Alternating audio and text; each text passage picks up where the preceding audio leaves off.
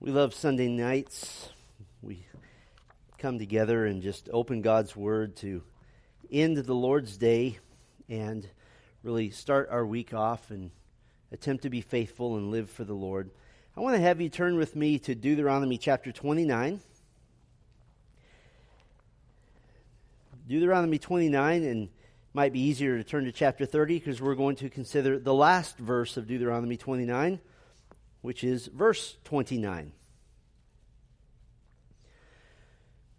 Deuteronomy 29:29, and I'll just read this and then we'll begin to look at this text and those around it. Deuteronomy 29, verse 29. The secret things belong to the Lord our God, but the things that are revealed belong to us and to our children forever, that we may do all the words of this law. The secret things belong to the Lord our God, but the things that are revealed belong to us and to our children forever, that we may do all the words of this law. There have been, over the years, many popular interpretations to this verse. I would put it in the top 20 verses generally ripped out of its context, and certainly put on Christian paraphernalia for decades. Some say that the secret things, most importantly, refer to the timing of the second coming of Christ. Interesting thought, but not here in the text. Others say that anything that belongs to us is to be cared for and used properly. And so it's a verse about proper stewardship. Others say that we are to pass on what God has shown in His Word to our children. True. Is that what this verse is about, though? Many variations to little parts of this verse, but probably the most popular and most overarching interpretation is very simply that anything we don't understand, anything we don't grasp, anything for which we don't have answers, we simply remember the secret things belong to the Lord our God. And that is true. It provides comfort for us. It's most definitely, at the very least, a valid application to this text. But that's the most popular interpretation. Well, I don't know what this is doing in my life right now, so the secret things belong to God. And that's fine. But is that what Moses is saying? Is this just suddenly a little proverb parachuting down into the middle of the law of God, saying, by the way, if you don't understand anything, then that's fine? Is it simply a broad, don't worry about the things you can't understand? I don't think so. As a matter of fact, this is a very specific admonition. This is a very specific way of living as a faithful follower of God. So what does Deuteronomy 29:29 mean? Well, we're going to work our way toward that understanding. We're closing in here on the end of Deuteronomy, God's restatement of His covenant with Israel, now to the second generation. His people are here on the plains of Moab, preparing to cross the Jordan, and at God's directive to take back the land which rightfully belongs to them, while being God's instrument of judgment on the wicked Canaanite peoples. And so they're ready for this. And Moses, as recorded in Deuteronomy, has been preaching a series of sermons to them. And this written form is in the structure, as we've talked about, of the ancient Near East treaty, the suzerain vassal treaty. And so far in this structure we've seen in Deuteronomy, the preamble and historical prologue, that was the beginning. We've seen the general stipulations of this covenant headed up by the repeat of the Ten Commandments in chapter 5.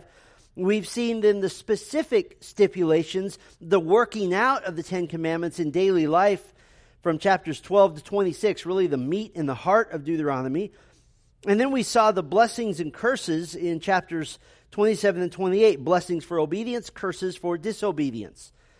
Now, when you get to the end of a contract, a covenant, what do you normally need? You need witnesses.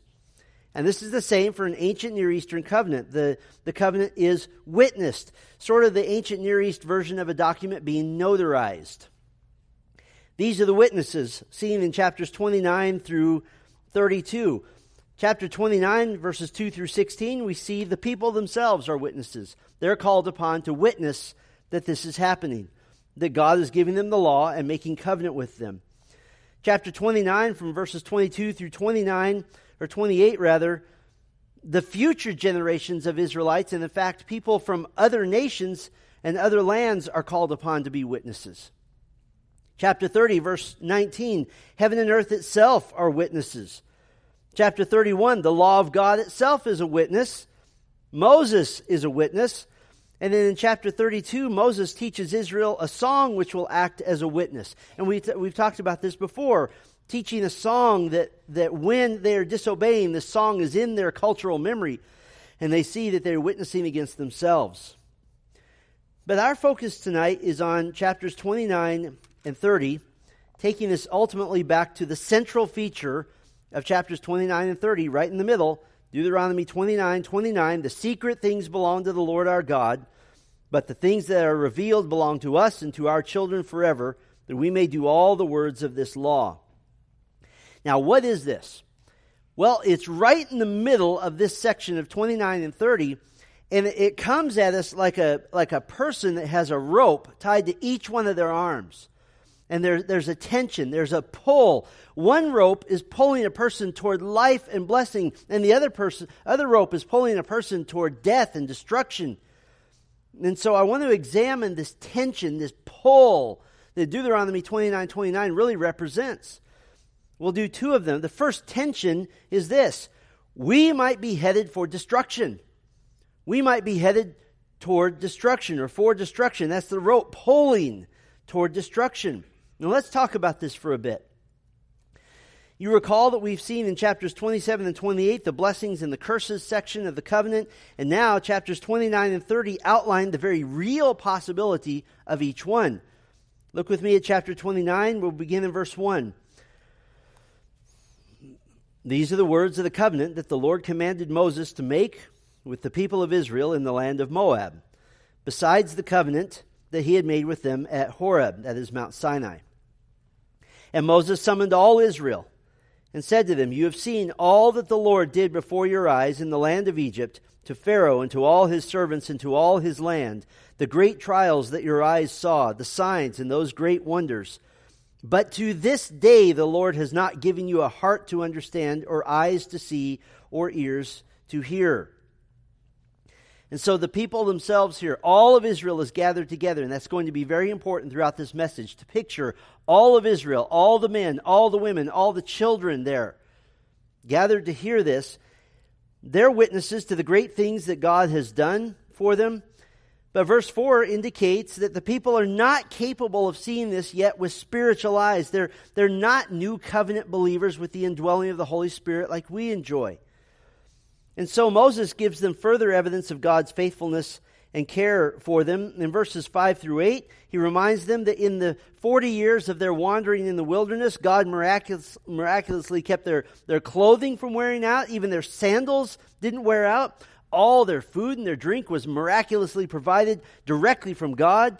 They had been set aside as holy to the Lord, as symbolized by not partaking in wine or in strong drink. And God had defeated upstart kings before them and given their land to some of the tribes of Israel. Then we pick up in verse 9, therefore keep the words of this covenant and do them, that you may prosper in all that you do. Now, in verses 10 through 14, we want to be very clear here. Moses is standing before every person of Israel. Large, huge crowd. Verse 10, you are standing today, all of you, before the Lord your God, the heads of your tribes, your elders and your officers, and all the men of Israel, your little ones, your wives, and the sojourner who is in your camp, from the one who chops your wood to the one who draws your water, so that you may enter into the sworn covenant of the Lord your God, which the Lord your God is making with you today, that he may establish you today as his people, and that he may be your God, as he promised you, and as he swore to your fathers, to Abraham, to Isaac, and to Jacob. It is not with you alone that I am making this sworn covenant, but with whoever is standing here with us today before the Lord our God, and whoever is not here with us today. In other words, this covenant is for everyone in attendance and for the future generations as well. Now this sounds great, right? Sounds wonderful. Sounds like a great thing. But bearing in mind the blessings and curses of the previous two chapters, Moses, his previous sermon to Israel, he begins to give warnings with increasing intensity. And they get worse and worse and worse. The first warning, beware of open idolatry. Beware of open idolatry. Verse 16, you know how we lived in the land of Egypt, and how we came through the midst of the nations through which you passed. And you have seen their detestable things, their idols of wood and stone, of silver and gold, which were among them. Beware lest there be among you a man or woman or clan or tribe whose heart is turning away from the Lord our God to go and serve the gods of those nations. Everyone worships something. There's no one who is worshipless in this world. Everyone worships something. And the one who is enticed to turn away from the Lord then is tempted to worship the gods of their neighbors. Now, in our context, I've never had to deal with a professing Christian that set up an altar to Baal in their home. But make no mistake, anyone who turns away from the Lord or appears to be turning away from the Lord is always turning toward an idol of their own making. Every time. That's the only reason. And ultimately, this could show that someone never belonged to Christ in the first place. And so the first warning is beware of open idolatry. This is the idolatry you can see. But the second warning gets increasingly more intense. The second warning is beware of secret hypocrisy. Beware of secret hypocrisy. And this is worse. The middle of verse 18, beware lest there be among you a root bearing poisonous and bitter fruit, one who, when he hears the words of this sworn covenant, blesses himself in his heart, saying, I shall be safe, though I walk in the stubbornness of my heart. This is the person who says, I can play church, I can fake this, I can make this look good, I can play follower of God. And what does Moses call this? A root bearing poisonous and bitter fruit. A root leads to the rest of the tree. It poisons the rest of the tree. Meaning that someone who harms and poisons those around them, fully believing that God won't find out and God won't discipline, as long as it's secret. Now, this may sound familiar to you if you know your New Testament, because the writer of Hebrews refers to verse 18 when he says in Hebrews 12:15, see to it that no one fails to obtain the grace of God, that no root of bitterness springs up and causes trouble, and by it many be defiled. In your English Bible, Hebrews 12:15 probably has the phrase root of bitterness in quotes, quoting Deuteronomy 29:18. Now, while it is wonderful to preach, you should watch out for bitterness in your heart, that is not what Hebrews 12:15 is talking about. Hebrews 12:15, this root of bitterness, is not speaking of your personal upset feelings toward another person. That's another warning for another day. But no, the root of bitterness, keeping the context of Deuteronomy 29:18 intact, the root of bitterness is the fake, is the fraud, who causes harm in the church because the reality is that his or her spiritual condition is a sham. And so the writer of Hebrews says, see to it that no one comes short of the grace of God, meaning salvation by grace alone, through faith alone, must be continually preached, such that people examine their own hearts and are not found to be hypocrites. This is a word which Jesus always used to refer to false believers. If you were here this morning, you will notice that I made a plea with the gospel to church members, because there's the potential for that root of bitterness, the false believer. And so we continually preach grace. What happens when there's enough secret hypocrisy? The end of verse 19. This will lead to the sweeping away of moist and dry alike. In other words, God's discipline of the nation will hurt not only the false, but the true believer. And we understand this because when wickedness goes unchecked, a lot of people get hurt, even those who are following after the Lord. And so they are to beware of open idolatry. They are to beware of secret hypocrisy. The third warning gets even more intense. Beware of being apostate. Beware of being apostate, of being a false believer. Verse 20. The Lord will not be willing to forgive him, but rather the anger of the Lord and his jealousy will smoke against that man, and the curses written in this book will settle upon him, and the Lord will blot out his name from under heaven, and the Lord will single him out from all the tribes of Israel for calamity, in accordance with all the curses of the covenant written in this book of the law. So what does this mean? That maybe while the whole nation is under this sweeping away, that even the righteous get harmed because they're in the vicinity of so many apostates, ultimately, though, the individuals whose faith was false will be judged as individuals. But if there's enough of them, then the whole nation suffers. If there's enough, then everyone suffers. And then there's a fourth warning, the ultimate intensity: beware of the coming eviction from the land. Beware of the coming eviction from the land. Verse 22, and this is worth reading this whole section.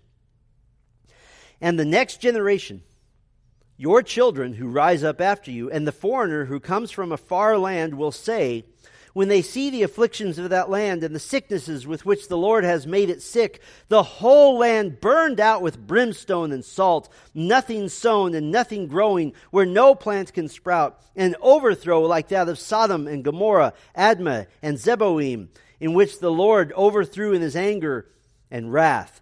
All the nations will say, why has the Lord done thus to this land? What caused the heat of this great anger?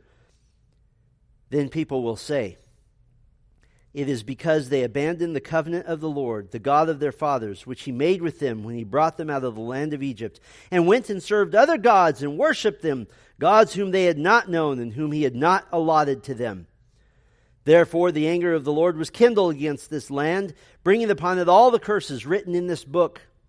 And the Lord uprooted them from their land in anger and fury and great wrath, and cast them into another land, as they are this day.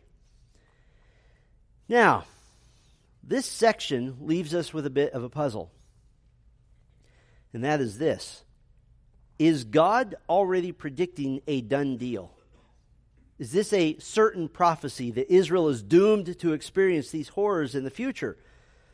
Now, from the rest of Old Testament history, we know that they did experience severe and cataclysmic discipline. But put yourselves in the sandals of the Israelites at this very moment, hearing this from Moses. It's just the father and a wife and some children, and they're standing there before Moses, and maybe even their animals are around them. They don't know what's actually coming, but this sounds like a done deal. What are they to think? Or is it a conditional prophecy? Just like we saw in chapters 27 and 28, these horrific terrors would only come upon them based on covenant treachery and unfaithfulness. Or is it sort of a hypothetical situation that's just an example of what could come upon Israel for covenant unfaithfulness? Something to let them know how serious their disobedience really is. This is a very important question. Because if this is a done deal, if this is a foregone conclusion, then what is the Israelite gathered with his wife and with his little children and with his animals, who's just wanting to enter into a new home, wanting to settle into a new life? What's he supposed to do? Are they supposed to dread the future because of this certain coming judgment? Is he supposed to sit down with his children and say, you should be depressed and you should be horribly down because God is going to destroy us at any moment? Well, let's back away from this for a moment, and then we'll move closer again. There are certain predictions in the Old Testament that we might consider anchors. They're bedrock predictions that fly at a much higher altitude than the predictions here in Deuteronomy 29. The anchor or bedrock predictions would include things like prophecies of a coming Messiah, a king to rule on David's throne, the Abrahamic covenant, which is unconditional, the eventual coming of a new covenant, the eventual coming of a new heaven and a new earth. None of those anchor or bedrock predictions have anything whatsoever to do with covenant faithfulness. It has nothing to do with what God's people do. Under the Israelite or the Mosaic or the Old Covenant, first given at Mount Sinai, now here reiterated on the plains of Moab, that has no bearing on those anchor, those bedrock predictions, because they're utterly unconditional. No matter what, those are going to happen. But the Israelite covenant, the Mosaic covenant, these are prophecies that are driven by conditionality, by conditions. And as we saw in the last message, if they obey the Lord and keep His law, then blessings will come upon them. And if they rebel, then curses will come upon them. That's inherently a condition. Now, just to be very clear, none of the curses on Israel imply a permanent destruction of Israel. The permanent existence of the nation of Israel is already guaranteed through the Abrahamic covenant, which predates God's covenant through Moses. It's an unconditional covenant. But the happiness and the welfare and the living conditions of Israel are conditional. Let me give you two examples of times that God gives conditions He sets up within His overarching sovereign plan. The first example, you don't have to turn there, I'll just describe it to you. Jeremiah 18. In Jeremiah 18, God sends Jeremiah to the house of the town potter, the guy who makes the clay pots. And Jeremiah is to sit there and watch the potter working. And Jeremiah observed that a vessel, a pot that the potter was working on was ruined. So the potter simply took it off and squished it all up and started a new one.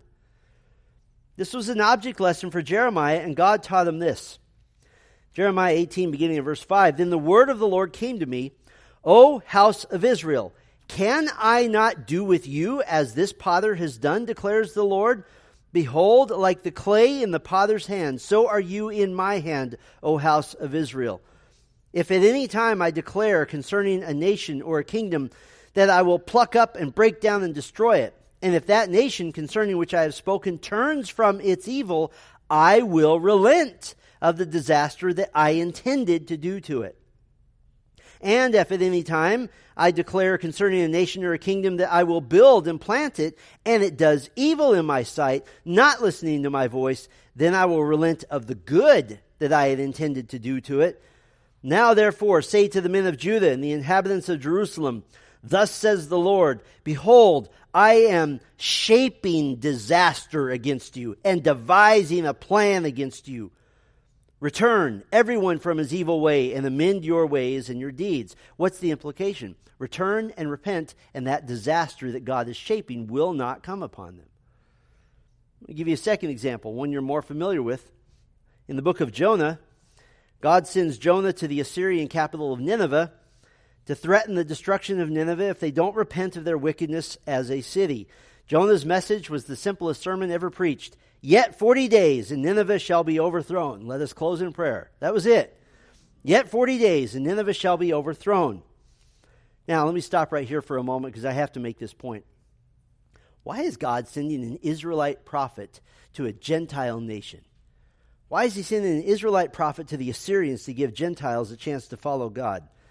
Because Jonah lived in a time when Israel's apostasy was at its peak, and so God gave a picture of the fact that He is perfectly willing to turn to the Gentiles. Do we have a picture of that today? The Church of Jesus Christ. It's a little side note there. What did Nineveh do?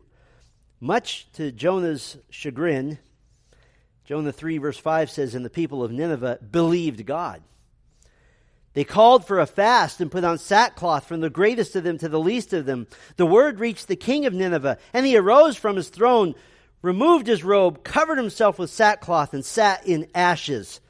And he issued a proclamation and published through Nineveh, By the decree of the king and his nobles, let neither man nor beast, herd nor flock taste anything. Let them not feed or drink water, but let man and beast be covered with sackcloth, and let them call out mightily to God. That's repentance. You get the family dog covered with sackcloth.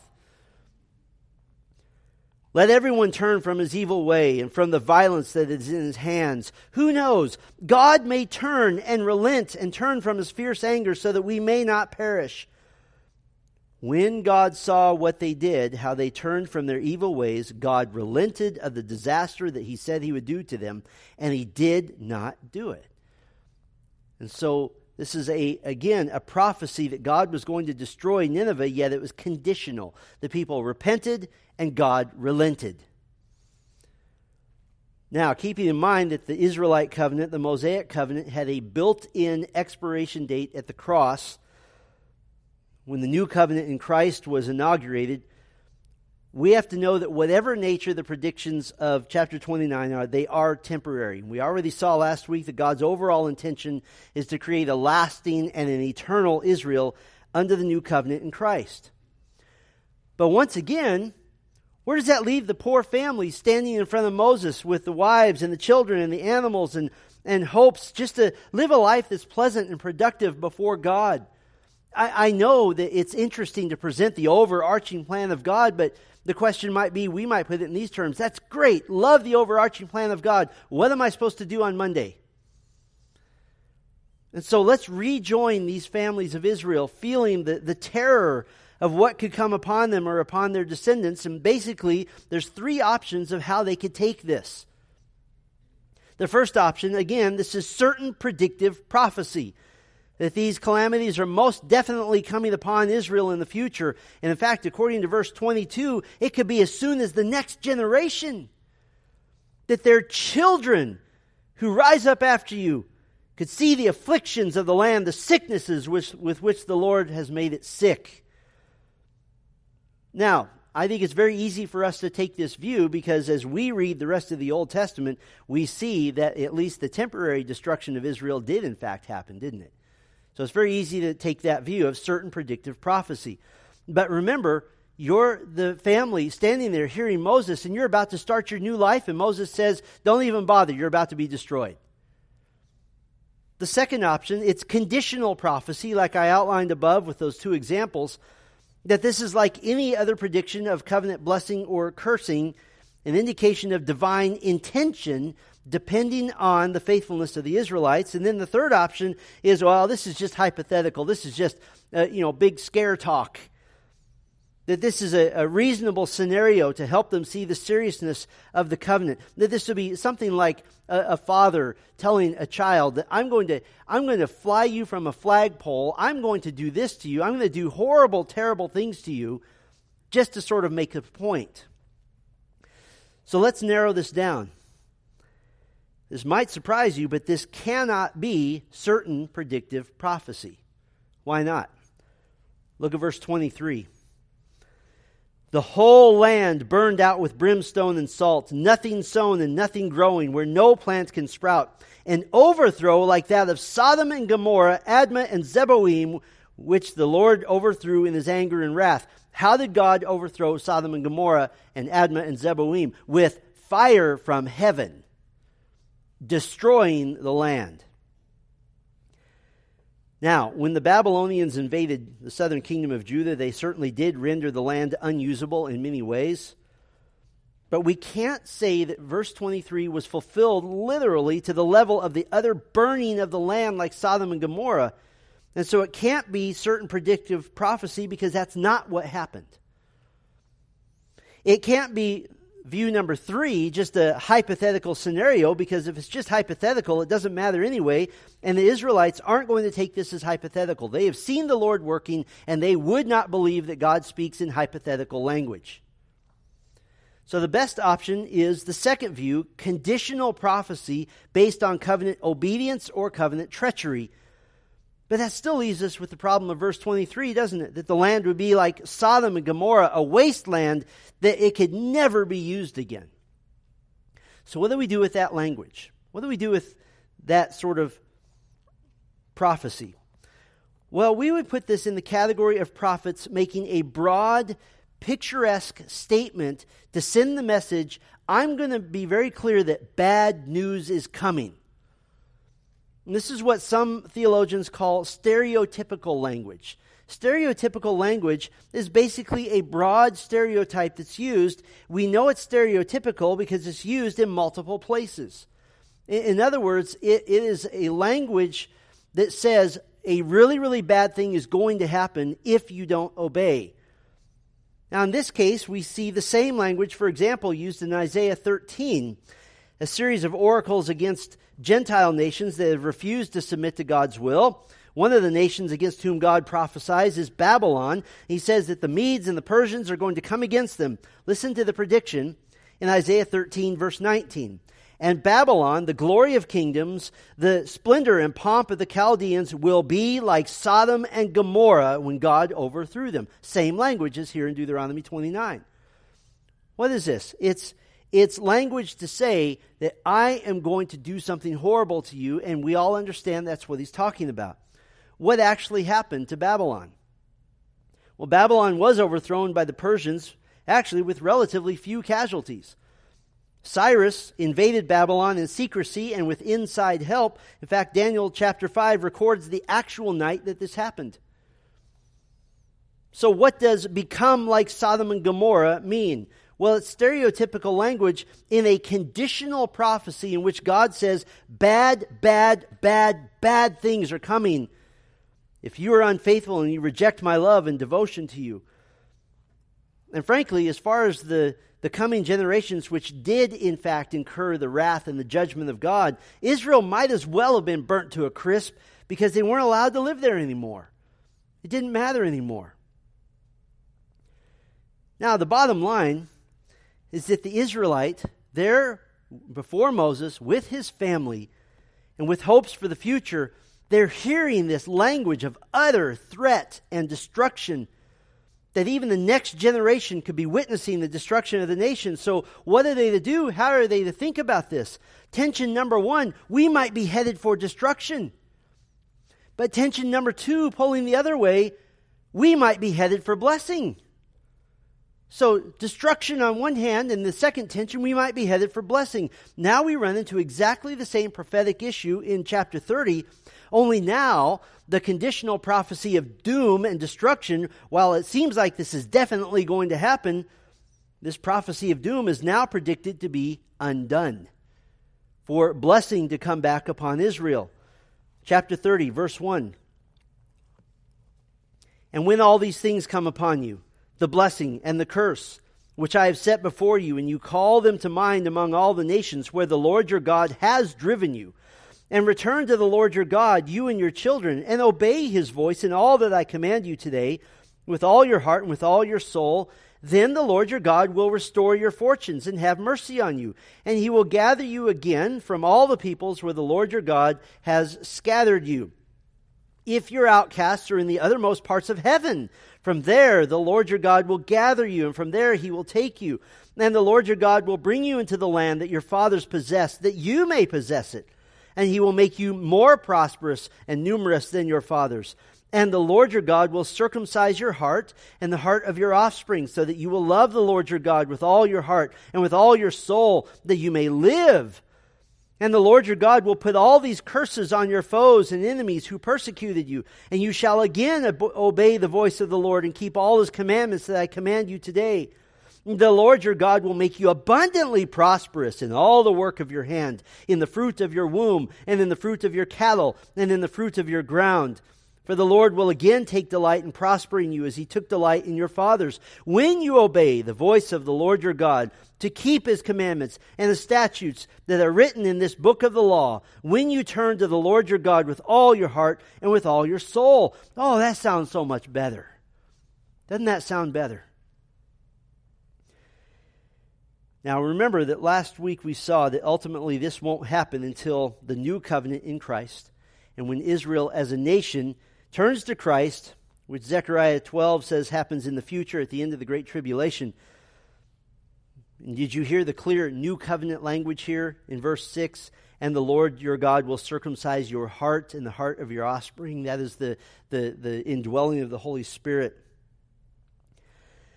But now we're much more in the realm of unconditional prophecy concerning the final outcome, that if in fact Israel disobeys and all the curses come upon them, there will be a happy ending anyway. Great, terrific. I'm standing here before Moses with my wife and with my kids. What does that mean for me? We're standing with these families, and Moses is telling them that in the next generation, Israel could be decimated. And yes, also, in centuries and centuries and maybe thousands of years later, God will bring our people back together for blessing and regathering. Fabulous. But put yourself in the sandals of the man with his wife and with his kids saying, look, I'm a farmer. I just want to know what I'm supposed to do right now. How am I supposed to deal with the fact that God may or may not utterly destroy the land, that my own children might even see this?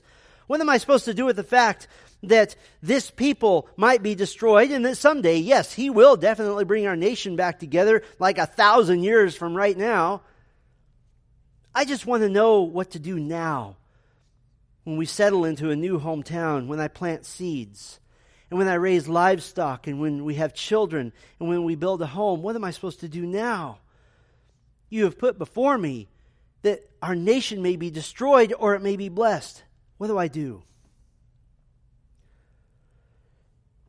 We've said before that the law of God points us to the fact that God's standards cannot be met. In Romans 7, Paul describes his pre-Christian self, a man still under the law, yet not able to keep the law to perfection. This was frustrating to him. And we know that while there is an internal reality of faith to the true believing Israelite, they certainly didn't have the benefit of the indwelling Holy Spirit to give the fruit of the Spirit. And yet at the same time, we think of the writer of Psalm 119 who said that the law is good, that he loves the law keeps him, the law protects him. And so we know the law cannot save, no one can fully keep this law, and so Christ had to come to make sacrifice for our sins. But that doesn't mean that the faithful Israelite with a heart for God didn't live under the law and didn't dutifully do his best to keep the glorious law of God. And yes, part of the law is the seeming continual offering of sacrifices because of sin to provide some level of temporary atonement for the moment. Nothing that can even come close to comparing to the great work of atonement given by Christ, of course.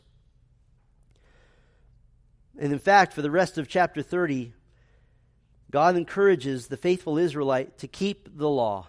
Yes, fully knowing that no one can keep the law to perfection, but to see the law as God's blessing, to see the law as God's kindness to Israel as a way to live faithfully before God.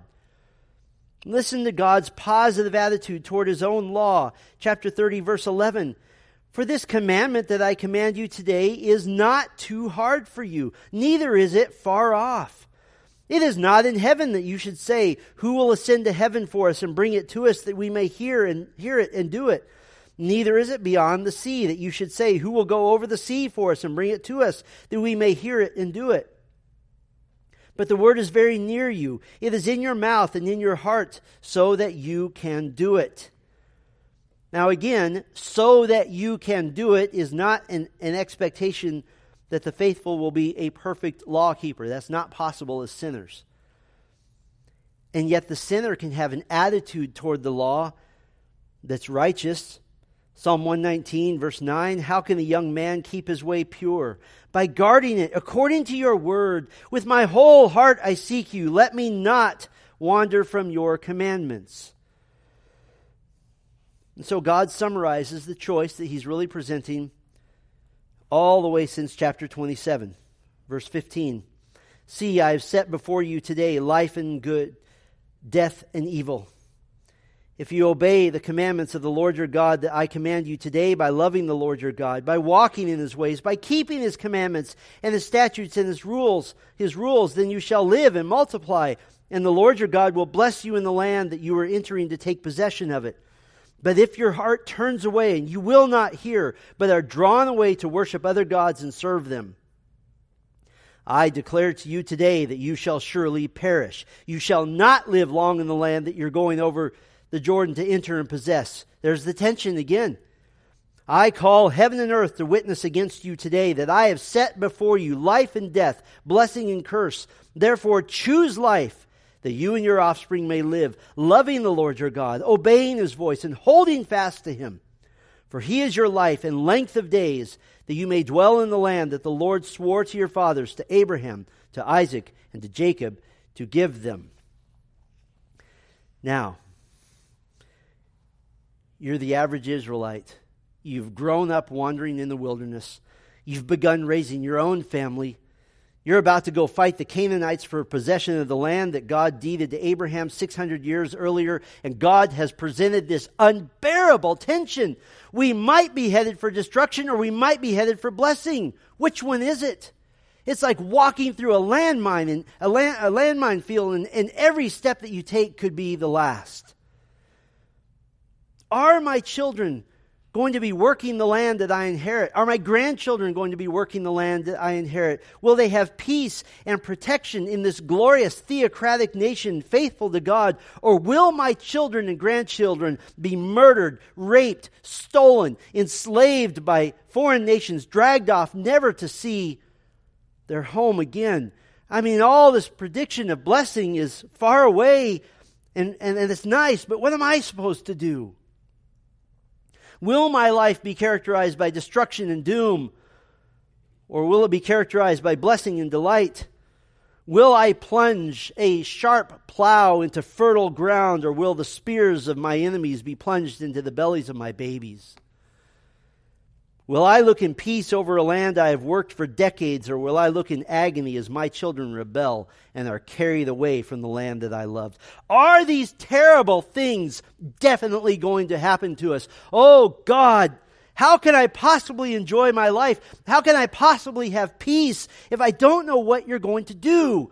Why won't you tell us for certain what's going to happen? Why won't you tell us these things? And God's answer is, those things do not belong to you. That knowledge does not belong to you. That understanding does not belong to you. And what's God's answer? Moses gives it. The secret things belong to the Lord our God. Those things are not yours to know.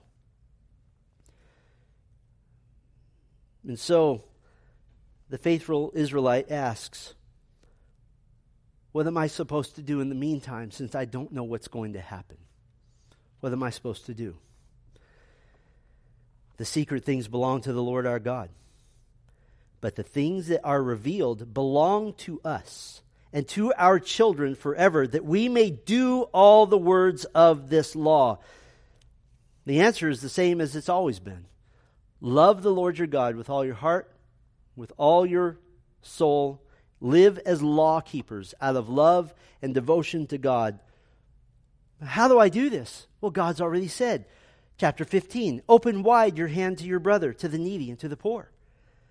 Chapter 16, keep the Passover to remember God's rescue of Israel. Chapter 16 and 17, only worship God in the ways He's prescribed. Chapter 17, put to death the unrepentant rebellious to keep the nation pure. And all the other outworkings of the Ten Commandments is recorded in Deuteronomy 12 all the way through 26. The answer is, concerning those future things that are too big for you, which belong to the Lord, those are His secret.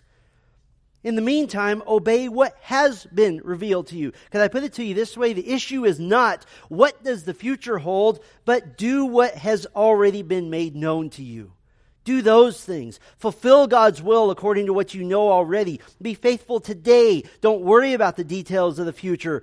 Focus on living in light of God's will today. Pursue God, pursue faithfulness, pursue obedience. Don't be distracted by angst and by worry for the future. Don't let that one thing block your view of God. In fact, there's a little commentary on Deuteronomy 29:29 found in chapter 32. Turn with me to chapter 32, right near the end, verses 46 and 47. One of the greatest words on bibliology in all of the Bible, by the way. This is a commentary on 29:29, chapter 32, verse 46. Chapter 32, verse 46. He said to them, take to heart all the words by which I am warning you today, that you may command them to your children, that you may be careful to do all the words of this law. For it is no empty word for you, but your very life. And by this word you shall live long in the land that you are going over the Jordan to possess. That's all you need to know. That's all you need to know. What does Deuteronomy 29:29 mean for the new covenant believer in Christ? Well, the same principles hold true. The future is securely in God's hand, and the majority of those details He's kept secret. They belong to Him. Now, we have an advantage over the Jew standing before Moses with his family, don't we? We have the rest of the Bible. So we have a lot more information. Our New Testament revelation gives us much more information than the faithful Israelite had on the plains of Moab. But the details are really pretty sparse, even throughout the rest of the Bible. So how do we apply Deuteronomy 29:29? Let me give you a couple of examples. Example number one, our current world. We live in a world that even in the last couple of years is beginning to look positively eschatological. It's beginning to look like the end times. Now, I know every generation of Christians says, well, we're in the end times. I think we might be right this time around. We've had theological debates in the decades and centuries past as to what the mark of the beast in Revelation 13 will be, the forced mark by Antichrist by which he identifies people as his followers, and anyone who won't receive the mark of the beast won't be able to participate in the free market economy. And we understand that this is certainly during the time after the church age when God will raise up new believers in Christ, the tribulation saints. We understand that. But it's interesting to me that we see our government getting ready to go door to door to present the gospel of COVID vaccination, up to and including keeping the database of those who haven't taken the vaccine. We've seen massive media censorship of information related to the dangers of the COVID vaccine. Even a typical Google search will pop up almost all pro-vaccine information. Just try it and see what happens. Just to be clear, the COVID vaccine is not the mark of the beast, in case you were confused about that. And like anything else medical, it's your choice what you want to do. That's up to you. It doesn't make any difference. But we're seeing firsthand a world that feels oppressive and feels Book of Revelation-like, doesn't it? In the context of the New Covenant, this is not the first time Christians have experienced oppression and pressure from the world. In fact, that has been most of Christian history. So what do we do in the meantime? What do we do in the meantime? Here's a second example, more personal. You may personally be living a non-changeable reality. You may be living something that feels almost nightmarish, something that from a human standpoint seems like it will never be different. What do you do when your reality is a health issue that radically alters your life and probably isn't going to get better? What do you do when the pain of disappointing relationships is almost overwhelming? What do you do when your hopes and your expectations have been smashed into so many pieces that nobody would be able to put that back together again? What do we do in the meantime? The same thing God told Israel to do. You acknowledge God's divine right to withhold information from you. The secret things belong to you, God. I don't need to know. And you obey what you do know. The things revealed belong to us, that we may do all the words of this law. Now, obviously, as New Covenant believers, we're not under the law of Moses, but we are under the law of Christ. And so in the meantime, what do? Jesus told us what to do in Matthew 6. He said, live one day at a time. Quit worrying about tomorrow. He gave us examples. See the birds in the air? They're not worried about anything. Be like them. We live in light of the future, but we don't live consumed by it, except to trust that the secret things belong to the Lord. We live what we know, the things revealed. I want to do one more thing with you tonight, just to drive this point home. I'd like to use part of the book of Philippians as an example for us. Turn with me to Philippians 1. Now keep in mind that Paul is writing while sitting chained to a Roman soldier, while under house arrest in Rome. And yet in this letter, he gives such practical wisdom on how to live faithfully now. We're not going to take very long. I'm just going to make a short example list for you. He's living in a time that would probably feel very much like today. So what do you do in the meantime? Well, just make a short list. Philippians chapter 1, the first thing we could say is be part of the gospel ministry. Be part of the gospel ministry. Philippians 1, verse 5, because of your partnership in the gospel from the first day until now. Verse 12, I want you to know, brothers, that what has happened to me has really served to advance the gospel, so that it has become known throughout the whole imperial guard to the rest and all the rest that my imprisonment is for Christ. Verse 27 of chapter 1. Right in the middle of the verse, so that whether I come and see you or am absent, I may hear of you that you are standing firm in one spirit, with one mind, striving side by side for the faith of the gospel. So, we don't know what's going to happen, but Paul says, be part of the gospel ministry. We could add to our list and say, love the church adamantly. Love the church adamantly. Chapter 1, verse 9.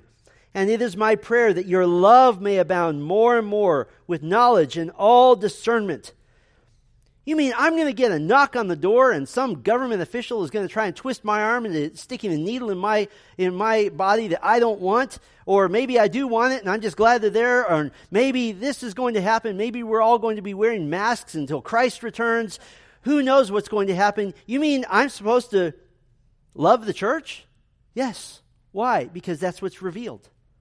Those are the things revealed. We could add to the list, conduct yourself with Christ in view. Conduct yourself with Christ in view. Verse 10 of chapter 1, so that you may approve what is excellent, and so be pure and blameless for the day of Christ, filled with the fruit of righteousness that comes through Jesus Christ to the glory and praise of God. Verse 27, again, only let your manner of life be worthy of the gospel of Christ.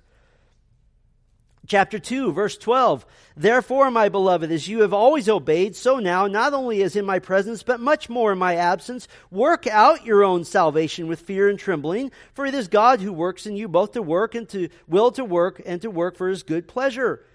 Be part of the gospel ministry, love the church adamantly, conduct yourself with Christ in view. We could add to the list, stop being so proud and selfish. Stop being so proud and selfish. Chapter 2, verse 3. Do nothing from selfish ambition or conceit, but in humility count others more significant than yourselves.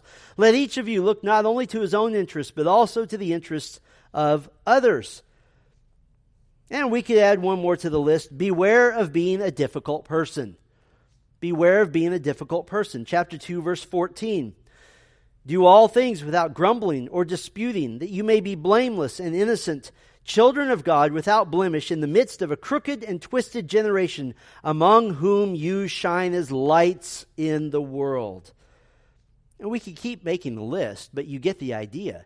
The things revealed are the things which God would have you to do, and the secret things are the things which God says are far too big for you to fathom. So do the things that you know. Do the things that you know. Your job is not to solve the unsolvable. Your job is to trust the Lord with the unsolvable and live for Christ in the meantime. Isn't that easier? That's so much easier. It's like bringing a little kid into a construction project, and you bring him in, and you say, put your finger here, hold that. The little kid who's 3 doesn't say, could you tell me the structural qualities of this whole thing we're doing here? Tell me how this is held together. Why is my finger there? What's the little kid do? Okay. God says, put your finger here. Just obey. Don't worry about everything else. Deuteronomy 29:29 is not just don't worry about the things you can't understand. It's a continual and daily acknowledgement that you are small, God is big, and that what he has asked you to do is not fret about his overarching plan, which is none of your business, but to seek and obey the word of God because he has revealed this to you. What was Paul's conclusion about his life? Philippians 1, verse 21. For to me to live is Christ, and to die is gain. If I am to live in the flesh, that means fruitful labor for me, yet which I shall choose I cannot tell. I am hard pressed between the two. My desire is to depart and be with Christ, for that is far better. But to remain in the flesh is more necessary on your account. Convinced of this, I know that I will remain and continue with you all for your progress and joy in the faith. What does Paul have here? He has a detached curiosity. I wonder if I'm going to live or die. He doesn't care one way or another. He kind of edges toward, well, I guess I'll live because I can do some good still. My dad used to tell me that I was born worrying about the future. He said I worried more than my grandmother did, and that was a lot. When I was a little kid, about 9 years old, I was traveling on a small camping trip with my dad and my brother. 9 years old, and as usual, I was worried about where we were going. I didn't feel my dad had what it took, apparently, to figure this out, even though I had never driven a car in my life. I had my ideas of where we ought to be going, and boy, did I continue voicing those worries and concerns. I had reasons, I had spreadsheets, I had charts, I had reasons. My dad pulled over to the side of the road, completely opposite in me in personality. We're out in the middle of nowhere, and he got out and he just started throwing rocks into this meadow. Just picking up rocks and throwing them. Eventually I got out and I asked him why we stopped. He's still throwing rocks. And he said, right now there are 2 bosses. And we can only have one. So I'm going to keep throwing rocks until there's just one boss. You let me know who the boss is. And he just kept throwing rocks. Christ is your Lord, not you. There's only one boss, and it can only be him. So do the things he's revealed and rest in the things that he has not revealed. They don't belong to you anyway. They're not yours. But one of the things he has revealed, without giving us a lot of detail, he has revealed the end of his plan for you as those who are in Christ. Here's the end of his plan. Revelation 21:4, he will wipe away every tear from their eyes, and death shall be no more. Neither shall there be mourning, nor crying, nor pain any more, for the former things have passed away. He gave you that secret.